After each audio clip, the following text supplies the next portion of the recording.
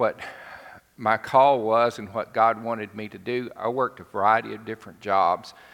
I worked as a fry cook at the Sonic Drive-In. I worked as a busboy at Bonanza Steakhouse, and I worked in Fred's Dollar Store stocking shelves, and I even sold vacuum cleaners door to door one time. And I worked all kinds of different jobs. And sometimes I was wondering as I was working, am I climbing a ladder here?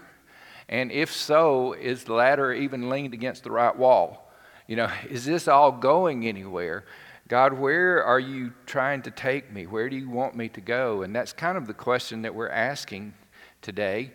All year long so far, as we went into a new year, 2022, there were so many things that we didn't know, but I wanted us to focus on what we can be sure of, and that is things like who we are.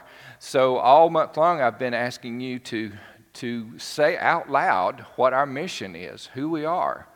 So I want to have you say it again with me today. The people of Gadsden First United Methodist Church, changing lives by sharing Christ, making disciples, serving, and giving hope. And I hope the more we say that, the more it will be ingrained in your heart and a part of what we live into. So that's who we are. And then we ask, what does God want us to become? Because all visions and missions are aspirational. We're not there. We're always becoming. And a couple of weeks ago, we looked at Simon and Andrew fishing and casting their nets into the sea, and Jesus looking at them and saying to them, "Follow me, and I'll make you fish for people." So what God wants us to become, and still the same 2,000 years later, are followers of Him who fish for other followers of Him. And then last week we looked at the question, what does God want us to do? And we looked at the Great Commandment. I think this is just foundational. We talked about it in our adult confirmation class. This is it. This is what we're built on. This is what God wants. Love the Lord your God with all your heart, soul, mind, and strength, and love your neighbor as yourself. On these two laws hang all of the law and the prophets. So that's who we are. That's what we want to become. That's what God wants us to do, and that's what we want to do. We want to be and live into who we are with integrity of heart. So that's what our mission is. Now, this ought to be kind of taking shape for us. And at this point, I want us to say that there is a point to all this. There is a direction that we should be going. There is, if we use the analogy of climbing a ladder, there is a certain wall that ladder needs to be leaning against as we are making progress. There is somewhere that God wants us to go. And I'm not just talking about heaven. I'm talking about right now, today. There's a point to all this. And I see that so clearly in this passage that I just read in John 15, 1 through 5. Let's get the scene in our minds as we think about what Jesus is doing here. Jesus knows that He is about to ascend back to the Father, and Jesus has some final instructions for His followers, for those that are most important to Him, for those He's closest to. They have a meal together. Remember, we celebrate that when we celebrate the sacrament of Holy Communion, that meal. Jesus washes their feet. Remember that? And then He told them that one of them was going to betray Him. And then He tells Peter that he's going to deny Him 3 times before the rooster crows. Wow, that must have just been so mind-blowing for them. Jesus promises to send them the Holy Spirit, and then He goes, and I can see them leaving the upper room after they've shared that meal, and Jesus has given this teaching and washed their feet, and they're headed to the Garden of Gethsemane, right? And I can see them walking through a vineyard. I don't know that it happened like this, but I know that this is kind of how Jesus did a lot of times. He took what was around them and He made the teaching of it. And so maybe they were actually standing in a vineyard and looking at the clusters of grapes and the vine and the branches.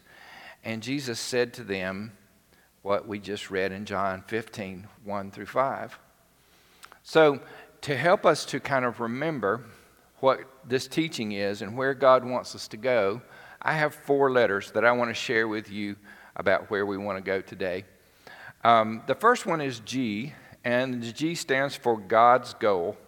Because in everything, at the beginning, at the end, the Alpha and the Omega is always about God. Jesus tells us in chapter 15, verse 1, that God is the vine grower, the vine dresser, as the King James Version puts it, the husbandman. We might say farmer. That's more common for us today. But here's the point. God is the one in charge, not us. And that's a good thing for us to remember. We might need to remind ourselves of that several times a day, that we are not the one who is in charge. God is in charge. God is sovereign, and the vineyard belongs to God. So when we say God is sovereign, we say God is in charge, but we cannot separate that from the very character and the very heart of God, the nature of God. Because as we sang before, God is a good, good Father, and God loves us. God, being the loving parent that God is, wants only what is best for His children.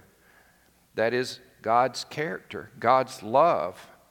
And God, because God is love, does not act unlovingly. If it is not love, it's not God. And God, because God is just, will not act unjustly. If it's not just, it's not God. Our freedom to reject God's plan does not take anything away from the goodness of God's plan and God's purpose. God has somewhere He wants us to go. So, God is the vine dresser or the farmer. So what do you think the vine dresser's plan would be? What does a vine dresser want to grow? Some of you may have a vineyard, I don't know. Or if you haven't had a vineyard, maybe you have been to vineyards. So what does the vine dresser want to grow? The maximum and the very best grapes possible, right? Just common sense.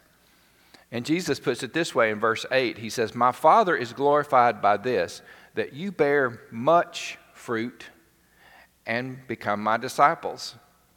The vine dresser, the Heavenly Father, wants for us the maximum and the best fruit that we can provide. And that brings us to the second letter, the R. The R stands for right relationship. And I say that because we dare not mix this up. God is the vine dresser, and that's what I've already said before, not us. God is in charge, not us. And Jesus is the vine. If you have ever made a trip to a vineyard, or if you have a vineyard, the vine is the kind of tree trunky looking part that comes up out of the ground. It is the source, the vine is the source of all the water and the nutrients that the branches need to grow the grapes. The vine is life for all the branches. Without the vine, no fruit could ever grow. Apart from the vine, the branches are useless.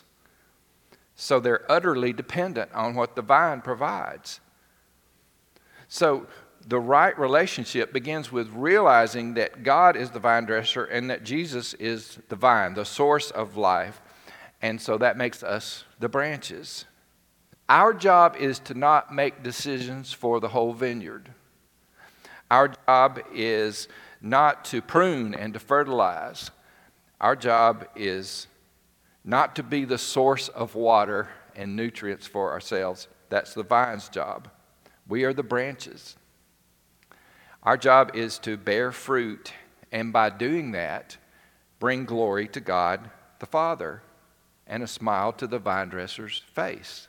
That's our job. We don't have that many vineyards around here. There's one over in my neighborhood. There's a few around.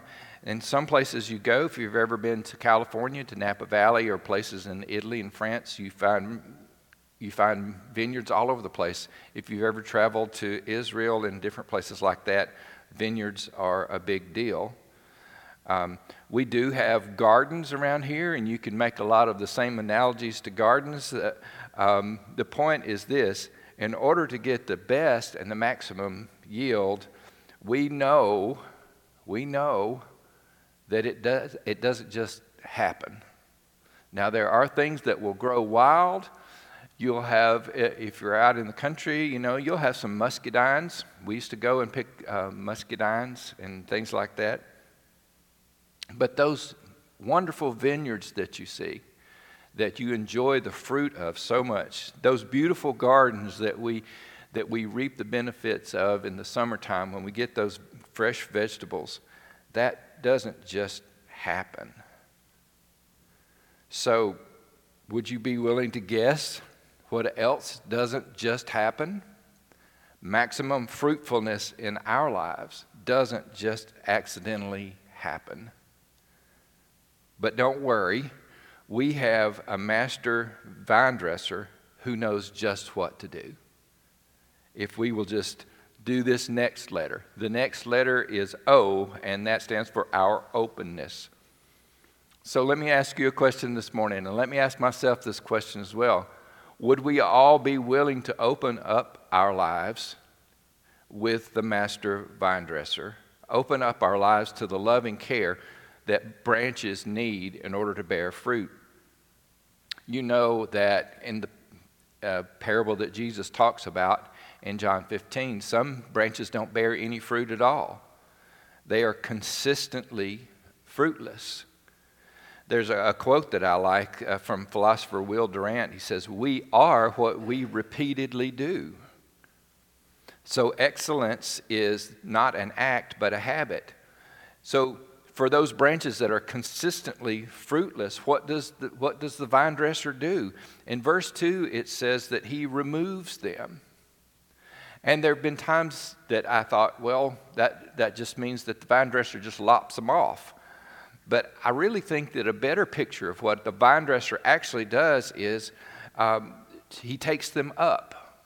And the reason I think this is because everywhere else that Greek word is used in the Bible, in verse 2, that Jesus uses in verse 2 of chapter 15, it means to lift up. It doesn't mean to cut off.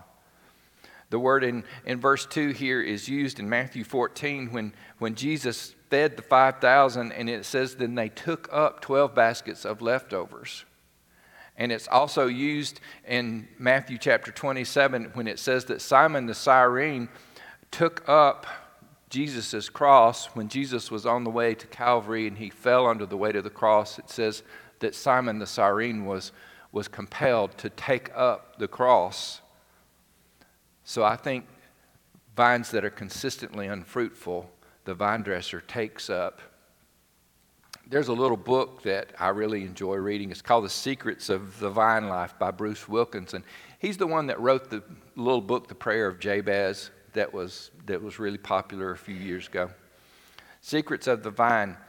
If you have ever paid any attention to how a vineyard works, that's what Bruce did. He went and asked a vineyard owner, and he asked him about this lifting up and the cutting off, and the vineyard owner explained that the branches have a natural tendency to just trail around on the ground, which sounds pretty cool, just kind of lay around. But the problem with that is when the branches lay around on the ground, they get dusty, and then rain and dew makes them get muddy and dirty, and then they become mildewy, and they just get sick. And sick branches don't produce any fruit. But what happens is the vine dresser doesn't cut them off. The branches are much too valuable for that. Instead, the vine dresser will lift them up and wash them off and tie them to a trellis, right? Or a long wire or rope looking thing. Y'all know what I'm talking about. But tie them up so that they can receive the maximum sunlight and the maximum air that they need in order to be able to grow fruit. So if our lives are consistently bearing no fruit, then what our loving Heavenly Father does is lift us up, wash us off, and bind us to the trellis that will allow us to bear fruit. The trellises that we are bound to might be spiritual practices that help us to grow. But in our case, we need to cooperate with this process. People don't just, and you know this, people might just, we all get older, but we don't always mature. You kind of have to cooperate in that process, the same way with growth. So that the branch will go from no fruit to some fruit. But remember, where God wants us to grow is maximum fruit and best fruit, abundant fruit.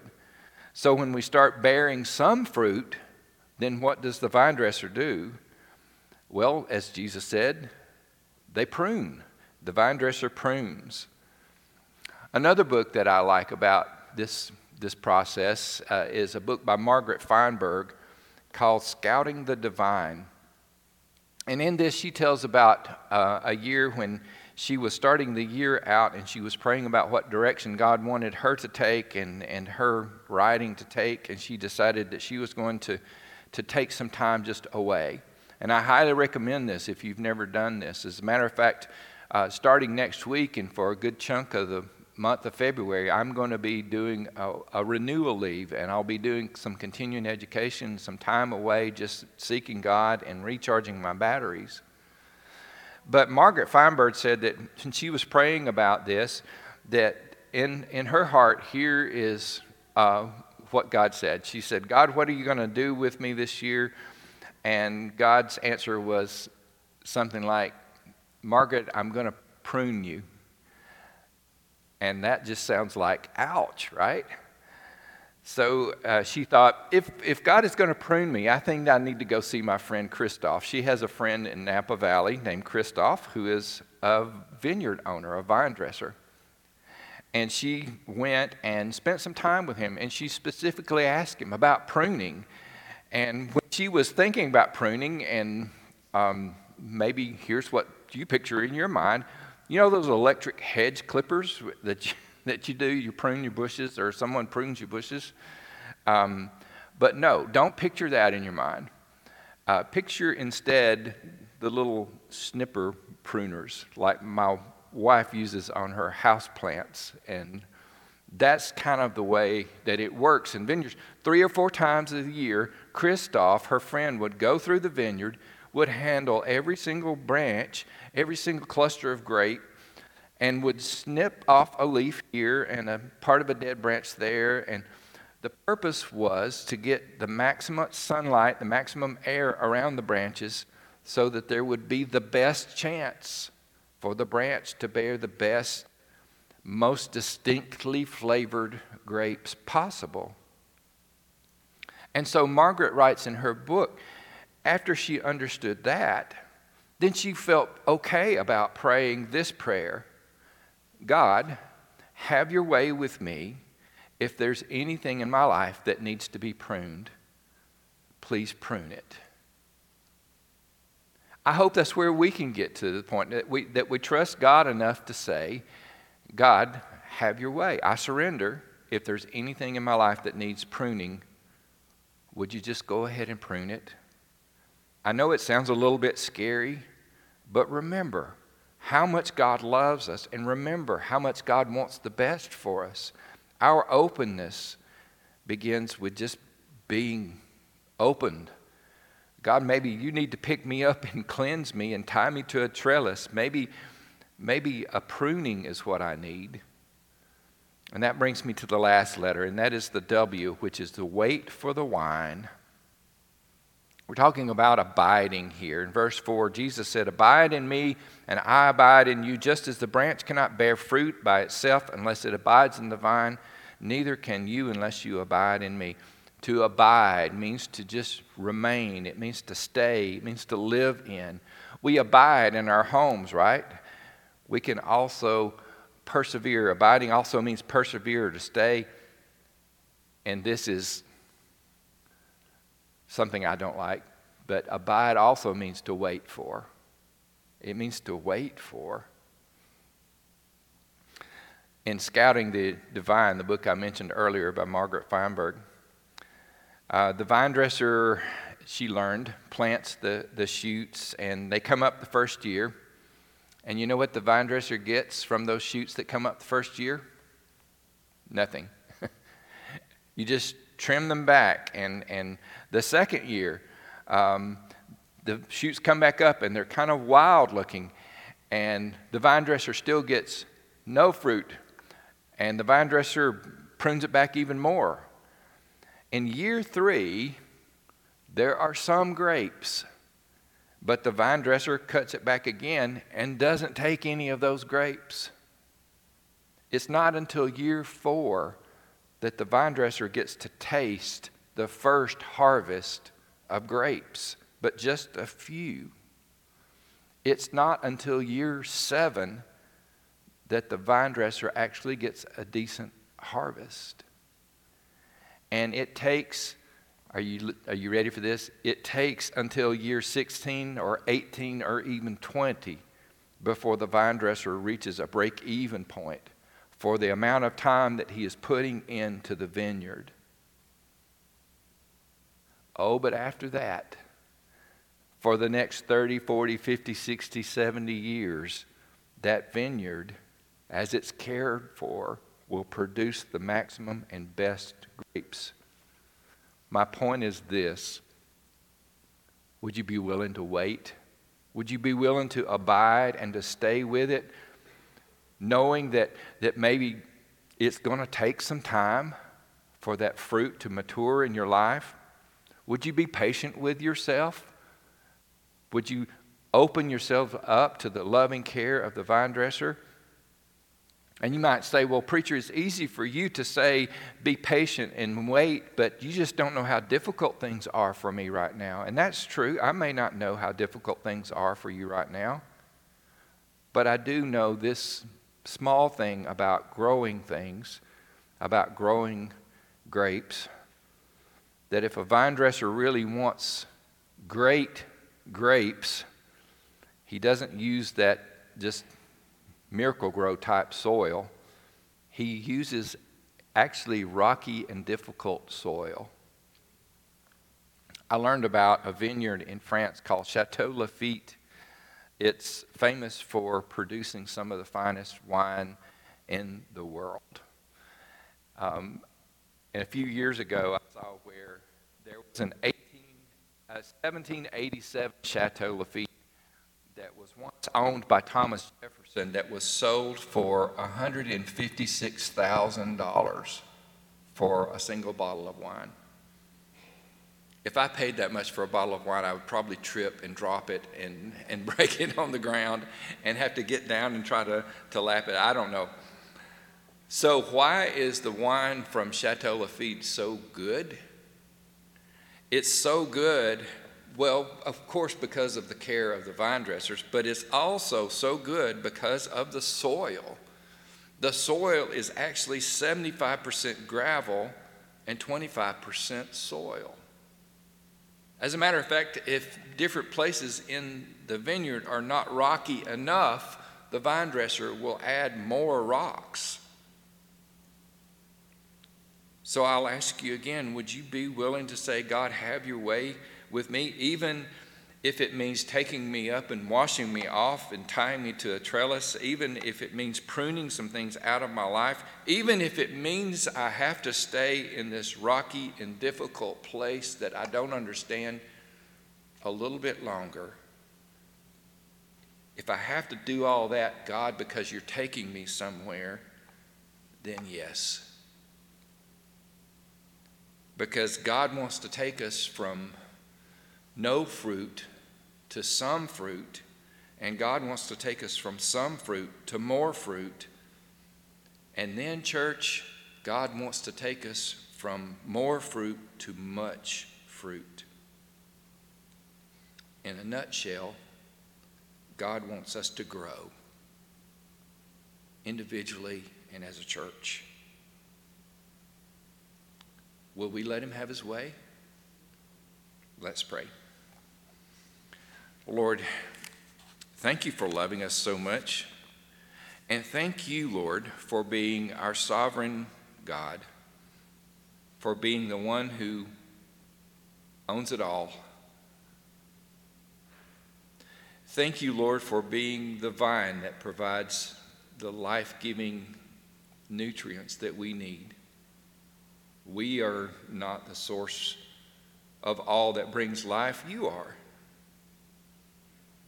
So God, help us to remember our role in all of this, who you want us to be, where you want us to go, and that is to grow fruit and thereby bring glory to you. The fruit of the Spirit, the love and joy and peace and patience, kindness, goodness, gentleness, faithfulness, self-control, that fruit that brings glory to you.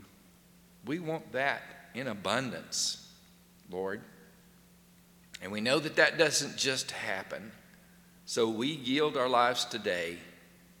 We yield our lives today to your loving hands. Help us to grow, Lord.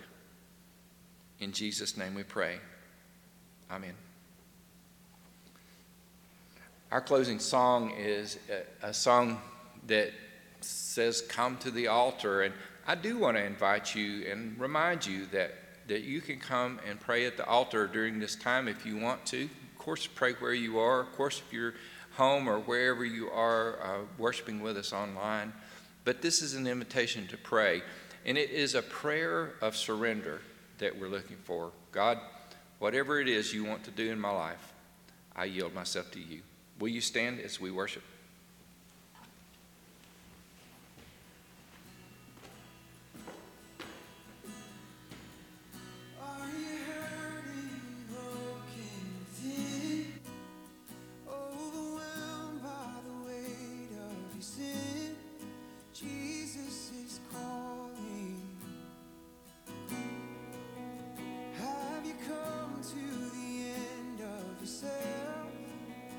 Do you thirst for